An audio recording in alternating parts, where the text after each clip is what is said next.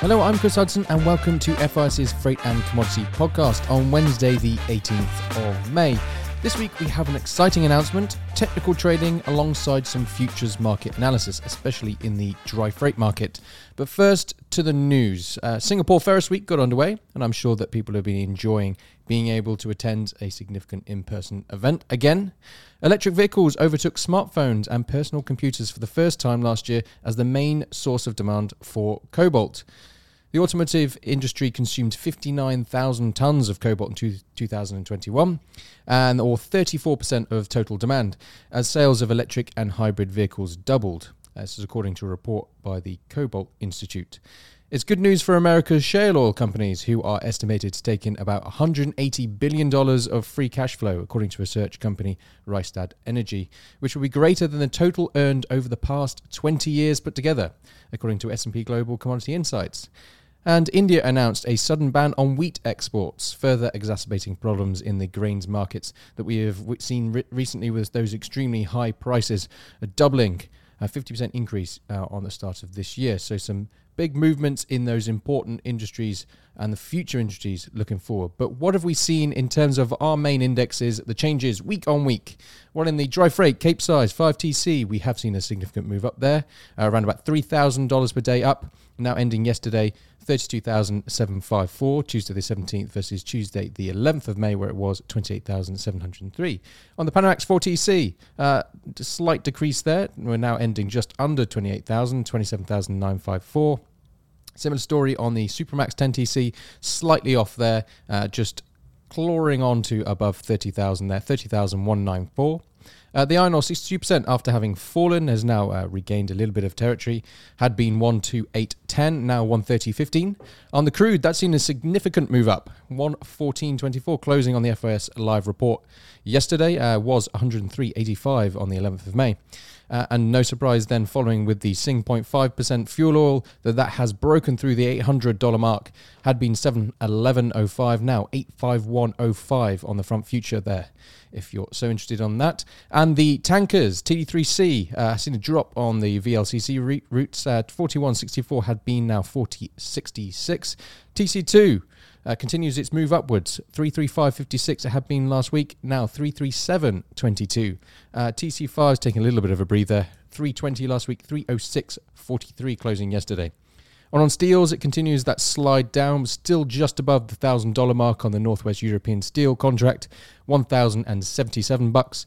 And on the EUAs, that's the compulsory European Union emissions contract, it had been €87.34 last week, and it's now pushed above the 90 level, 91.72 closing yesterday. First this week, we have an exciting announcement. We are pleased to say that we are working with S&P Global Market Intelligence, through which insights on global commodity flows, trends and market drivers from their Commodities at Sea and Freight Rate Forecast services will be available on our award-winning app, FIS Live. And I have the pleasure of Rahul Kapoor, Vice President and Head of Commodity Analytics and Research at S&P Global, with me to hear a bit more about the incredible range of data and research on offer from them. And I've also got Kerry, you all know who Kerry is, back again to talk also about that and kind of from the perspective of the FIS clients, what this means for them. Yeah. So first, Rahul, why don't you tell us a little bit about S&P Global Market Intelligence and what kind of services you have on offer there? Thank you so much, Chris. Thank you so much, Kerry. Very excited to be working with FIS. So at S&P Global Market Intelligence, we are a firm listed on the New York Stock Exchange. We understand the importance of accurate data, deep, insightful information, and we've been looking for someone who we can work with, right? If you look at our products, which you mentioned, Commodities at Sea and Freight Rate Forecast, the next frontier for us in the product differentiation is the inclusion of pricing insight, and who better than FIS there, right? So we appreciate this opportunity to add this pricing data set, which is indeed very valuable to us, and bring this to our clients, give them the visibility. They have great assets, we have great assets in terms of flows, as well as what we are doing with the Freight Rate Forecast. But bringing this together with the pricing data sets, which FIS would provide, right? That completes the solution and what we call commodity analytics, right? So that's a great opportunity for our investors to get everything all in one solution right there. And also very excited with putting our, I would say, industry-leading research as well as insights onto the FIS Live platform, right? I think that certainly is a very winning combination, which we are looking forward to. And Kerry, from the perspective of the FIS clients, this is a great opportunity for them as well. Oh, absolutely, absolutely. The landscape for data and analytical services has changed dramatically, become a lot more competitive recently. As you know, Chris, we've been building out FIS Live as a platform for some time to help our clients, not just with live pricing across our futures markets, but to give them macro and technical analysis too. Adding in a dedicated section with analysis from S&P Global Market Intelligence is a natural next step in a way. It's going to be a major value add for our clients, just as we hope to lend value with our futures market pricing going up on the Commodities at Sea platform. We knew that we wanted to work with S&P Global Market Intelligence as an acknowledged leader in the analysis and data provision for physical freight and commodities. And their excellent Commodities at Sea platform is a powerful tool, obviously, for tracking commodity and freight flows. So I think the addition of our pricing on there, the addition of their analysis on the FIS Live platform, definitely going to be a big value add. And then, Rahul, you've had a recent merger between two companies. Now this is a significant company in terms of the scope and data that you have. Yes. Indeed, right. I think if you see the breadth and the depth of the knowledge, information which we have within the combined firm, right? And we're very excited with that. I think you're talking about two of the biggest data information companies coming together. And it's very exciting for our clients as well. When we speak to them, we're talking about not only the financial clients, we're speaking to the traders, analysts, investors, portfolio managers. So they're all very excited with what we can offer, the combined solution, the combined company. And again, as in it's cliche, but data is the new oil, right? Even despite what oil has done. But I think the fact is Exactly, access to information, access to data, and it's near real time, right? So we're talking about this is coming to you straight, right? What's happening in the market, and that helps you act on those actionable insight. That helps you deliver that alpha or the trading profits or trading solutions which we are looking for in the market. So very excited with this. And if they wanted to find out more about the services that you offer and wanted to get on board, how would they do that? Perfect. So I think through FIS Live app, if you go in there, there will be a link as well where you can see what Commodities at Sea and FRF, which is our freight rate forecast service office. So maybe a bit about Commodities at Sea, right? So we started building this 3 years back, and glad to say on the dry bulk side, we are the market leaders, right? When I say that is it's being used by the top mining firms, top trading firms, some of the biggest hedge funds out there, and they're all looking to access better trading signals, right? They're looking to understand how we are all the Commodities at Sea platform can support forecasting in the physical commodity markets, the freight markets, and also the financial asset classes, right? We're talking about the commodities in that sense. So cross asset classes, different strategies. So it's an industry leading product, and freight rate forecast, again, a very niche product in that sense. But if I'm not wrong, we are the only ones who are using machine learning techniques. We're using advanced ML techniques in terms of predicting the Baltic assessments for the FFAs, right? So I think combination of these two together with the pricing, it's very exciting for the clients as well, and I'm sure this would be a great Exactly. new window into the commodity market for them as well. It's really a natural fit alongside the futures pricing that we can provide as well. Indeed. And then if anyone listening is still not on FIS Live, Kerry, how do they get onto it? Go to freightinvestorservices.com/FIS Live, and you can find all the information you need there. Perfect. Thank you, Rahul. And Kerry, we're going to now move on to some dry freight markets, aren't we? Indeed, Chris. The Capes remained very bullish for much of last week, and by last Thursday, higher fixtures were heard between $14.85 to $15.15 on that C5 West Australia-China route. That was end of last week, $15.15 also being done early this week. The big positive highlight of last week was the demand from India for Australian and Indonesian coal, which gave a lot of support to the larger vessels in the Pacific. Last week, around 6.3 million tons of coal were shipped to India, up 55.5% week-on-week. Data from S&P Global Market Intelligence Commodities at Sea service showed. Just as we observed last week, over half of the coal shipped to India was carried by Cape-sized ships. This is a trend we've seen for some time now. India has had to ramp up its coal imports due to low domestic stocks and the early arrival of a heat wave, and therefore high volumes of coal shipments to India are expected in the coming weeks. That's until the monsoon season starts in June. In the Atlantic, however, things remained far more subdued during the week, with rates on C3 Brazil, China, iron ore hovering just below $35 pretty much for all of last week and remaining unchanged yesterday. Gains in the Pacific slowed late in the week, and a Singapore public holiday kept chartering activity low on Monday. News that Shanghai may be coming out of lockdown in June has given some hope to the market, but sharp drops in Chinese economic indicators caused by all those lockdowns continue to worry the market in terms of steel demand later this year. So I think that is probably what we need to be watching. The paper saw profit taking at the end of last week as the 5TC average leveled out and stopped rising. The June contract had fallen to near 35,000 by Friday afternoon, but the bulls firmly back in control this week, especially starting yesterday, Tuesday. With that June now valued at 41,500 this morning on FIS Live, and the Q4 at 32,550. Panamax has also stalled out late last week, led lower by the sluggish Atlantic market. Although front-haul trips of minerals and grains to the Far East remained positive, down in the South Atlantic activities were quieter with falling rates. Some charters were anticipating further corrections, and they took a step back, and the market witnessed prices head a little bit lower before the weekend. The P1A transatlantic round had dipped a bit towards 30,000 by the end of last week, and the P6, that's delivery Singapore, long round voyage via Brazil to the Far East, dipped towards 29,500. In the East, robust coal demand kept that Pacific market looking healthy. Again, same thing that was really driving the Capes, those Indonesian routes being the most popular. Trips via Indonesia redelivery India were paid at 23,000 for mid-May dates in the middle of last week, lifting towards 26,000 later in the week. As with the Capes, the Panamax paper saw profit taking late last week and on Monday of this week, with the June 4TC paper hitting lows of 27,125 on Monday before rebounding to trade this morning at 29,700. Q4 saw a relatively sharper uptick at 25,625 value this morning on FIS Live. But here's the ultimate question. Yeah. Direct to you right now, here live. Yeah. There's the point about the positive sentiment around the fact that Shanghai looks like it's going to come out of lockdown restrictions in June, but there's still over 40 other cities who are in lockdown measures.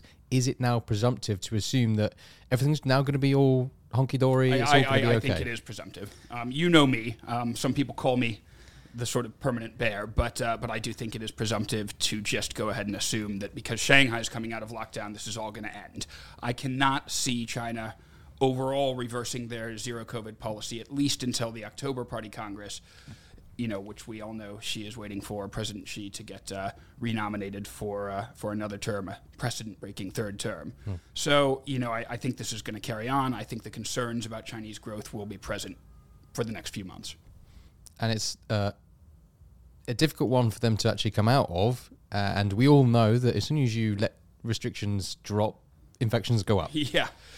And they haven't had that initial wave yet, truth be told. So it's really a tough situation for them to be in. And I'm just not sure, nor is the market really, how much even government support and infrastructure investment coming from the Chinese government is going to be able to lift steel demand in light of lower economic indicators pretty much across the board. So let's see. Something definitely to keep an eye on. Exactly. Staying with freight, let's go talk to our senior technical analyst, Ed Hutton, and he's going to give a little bit more about what's happening in the freight from a technical perspective, and before maybe a little bit as well on the base metal market. Ed, nice to have you on the podcast again, and you've got some great things to tell us about the freight market, technically speaking. Yeah, hi Chris, thanks for having me again. It's been a very interesting market. We saw recently these strong upside moves in the Cape, which basically defied the carry between the front month futures and the index. Historically, when we see these markets have sustained runs, if the carry is more than about $4,000, the upside move is very, very short-lived. We saw in May when the futures rolled that the carry was at 16,000, which is at the time was an all-time high. And we promptly just sold off $10,000 through the course of the next 10 days. It was interesting when we rolled into June because the carry was still at $12,500, which is very stretched historically. But the futures moved higher. We saw the index, the RSI on the index went through 64. And this is a very good indicator to me that we could about see a bullish run. We've seen historically when we look back that we often see moves of $5,000, $10,000, and if we're coming from really low levels, it can be 1 to 300%. So once we went through 64 on the RSI on the index, I knew then that the carry would naturally withdraw, but rather than the futures correcting, it will be the index going higher, as I mentioned in the technical reports. So the carry basically went from 12,500 to 7.5 in the space of 4 days. It did get down to about 5,000. We saw a corrective pullback last week. I think it was below the 36,500, 36,250 in the Cape size, which signaled it was going into corrective phase. But we knew that if we held above 29,000, that it would support a bull argument. The Elliott wave sequence suggested the move was counter trend, and the futures have now moved higher. They're in divergence, which does warn of a momentum slowdown. But reality is we could trade as high as like 46,000 here in this move, just based on a paper sentiment on a technical basis. Will we sustain this move? I don't know, is the honest truth. My guess is that we've got a longer-term corrective phase to enter. So I would suggest that this upside move could struggle to hold because we're already on a fifth wave, and we need basically a bigger corrective phase to come. So we are running a little bit ahead of ourselves on the index. There are some strong fixings being reported. So hopefully we should see the index numbers to support this. But if we don't, then these futures will look vulnerable. The interesting side of the market to me right now is, we're seeing these strong upside moves in the Cape, but we're also seeing the Panamax and Supermax follow, which seems to be a little bit sentiment driven to me. The technical on the Cape is in place. We can run. I have no qualms about that, but the Panamax and Supermax are very, very closely linked. And we saw last year that the rolling front month contract traded to a high of 42,250. Now, my longer term analysis suggests that we had an upside move to come that goes above that high of last year. I'm working on the assumption that this year's move is linked to last year's move. Now, the problem we've got is we've had 2 moves this year in the Supermax, one in January and Feb, and one in February, March. Now, these waves will be linked. Historically, if we're looking at something called the Elliott wave, which I think we've touched on before, it's a 5-wave move pattern if it's a bullish move, where you will have 3 impulse moves and 2 corrective moves. Now, there's a golden rule in Elliott wave, and that is that the wave 3 can never be the shortest. Now, if I look at the move in January and Feb against the move in February and March, the move in February and March was shorter in price than the initial move. This to me tells me that when we see this bullish if we see a bullish fifth impulse wave, it has to be shorter than the move between Feb March, meaning we cannot mathematically trade above the 42,250 high, suggesting to me that we're not going to actually see this bullish wave 5, that the move we've seen is part of a corrective phase. So I'm not convinced that we're actually seeing a sustained bull move going on in the Supermax. Mathematically, it doesn't add up. I mean, Elliott wave can fail, don't get me wrong, but it's been fairly reliable in freight for the last 10, 15 years for me. So, we occasionally get a missing wave, but it's very unusual to see the mathematics of it fall down in the sense of the fifth wave basically becoming longer than the third wave if the third wave's short. It just suggests that the move we've initially seen this year is part of a longer term correction, which to me says this market needs to go down.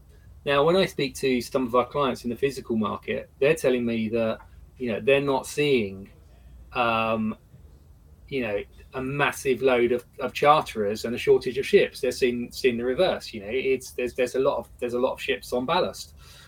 So I'm just wondering if what we're seeing at the moment is a sentiment-driven move on the back of the Capes in the last few days. Just purely based on maths, I think that we are in a corrective stage. I think the Supermax looks very, very vulnerable.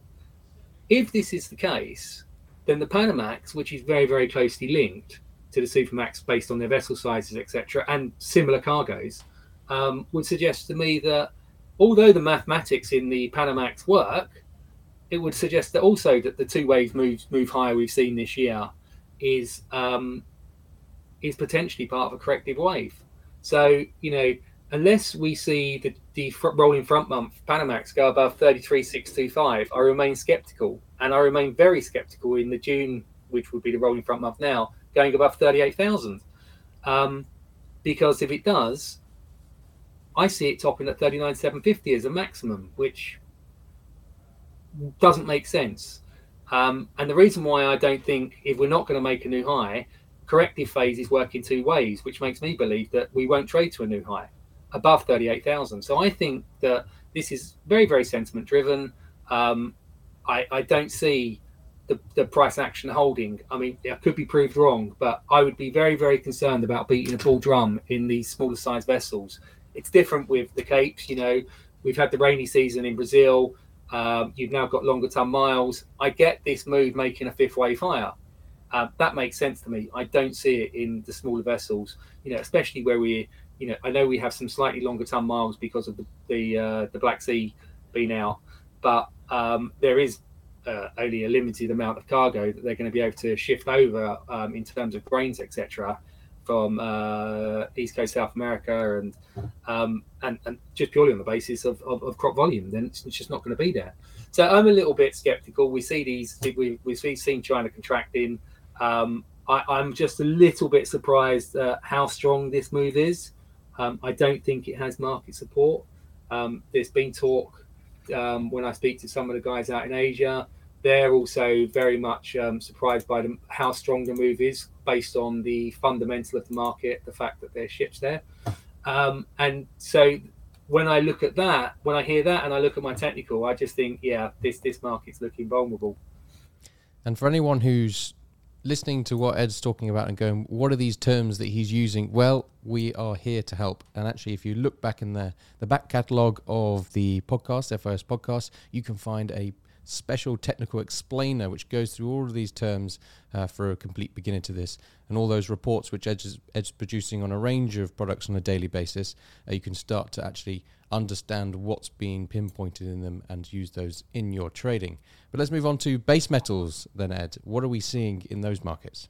Well, obviously we saw the massive short squeeze that looks like it was mishandled in the nickel contract.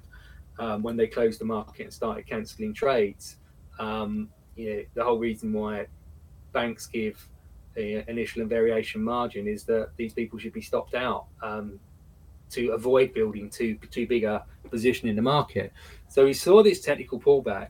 Now, fundamentally, we know that there's been a shortage of metals, but we've also, this is countered by what is effectively an economic downtrend that's seen the futures across the board in base enter into bearish corrective moves that have been fairly sustained. What I'm seeing now from a technical basis, if you read the evening reports, the morning reports, you'll know that I've been warning of exhaustion coming into the copper market. And I feel that this market may well have found its low already and based and could be about to move into a bullish run. It's still holding at the moment below some key intraday moving average bands that it needs to go above, but the futures are making higher highs. My intraday Elliott wave would point to exhaustion. So I think copper's interesting compared to the rest of the base market, because I think the rest of the base market still has another move to come into the downside, whereas I don't think copper does, which makes it interesting in any of these ratio spreads, copper against aluminium and stuff like that. I think they've got the potential to go bid. We've already seen the ratios move higher there, but when that spreads around $6,500, I think it becomes very interesting to the market, because I believe that we've seen that as historically been held as a support level, and I just feel that if we are going to start seeing metals base over the next few weeks, then your economic bellwether is copper. So for me, it kind of makes sense that this is going to be the first one to go. And we are seeing signs there. Iron ore is a bit of a different game for us, because you've got a housing issue in China. I believe that there's still further tests of the downside to come in iron ore, but again, which is more linked to your aluminiums, your zinc, and your lead in terms of cycle.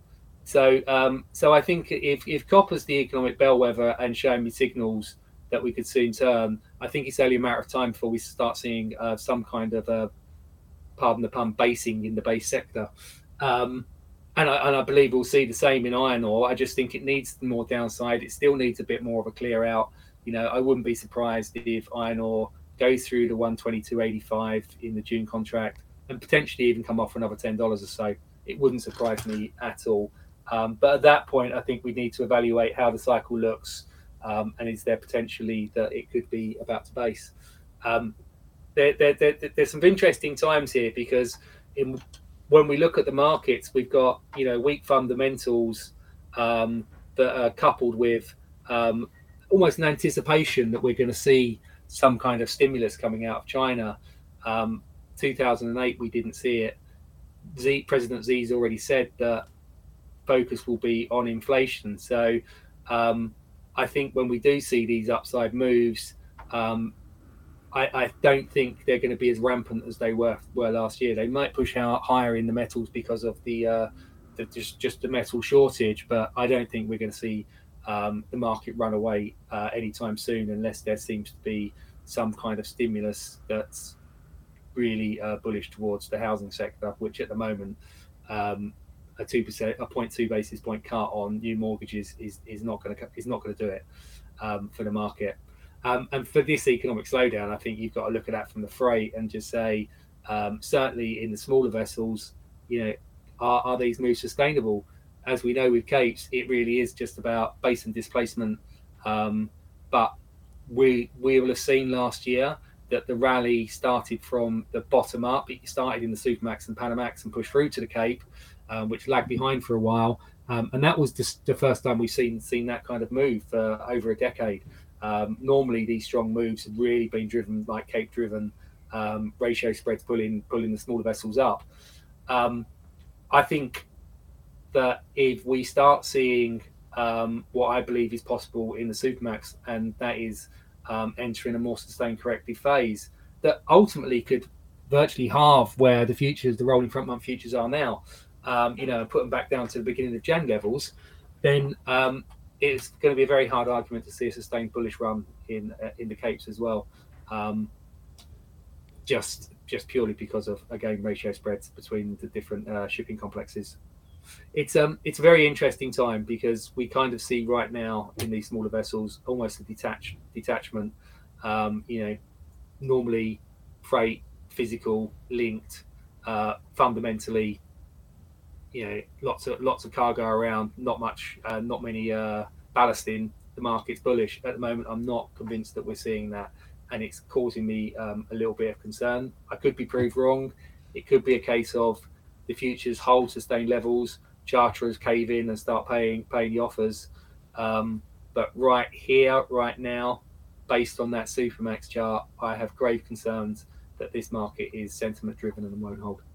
Anxiety in the freight markets. We'll have to wait and see what happens going forward and whether the predictions are correct. We'll have to come back to you. Yeah. Cool. Thanks very much, Ed. That's it for this week. If you want to stay up to date with everything that's happening in the freight and commodity space, then sign up to our app, FIS Live, or follow us on Twitter or LinkedIn. And have a great end to your week.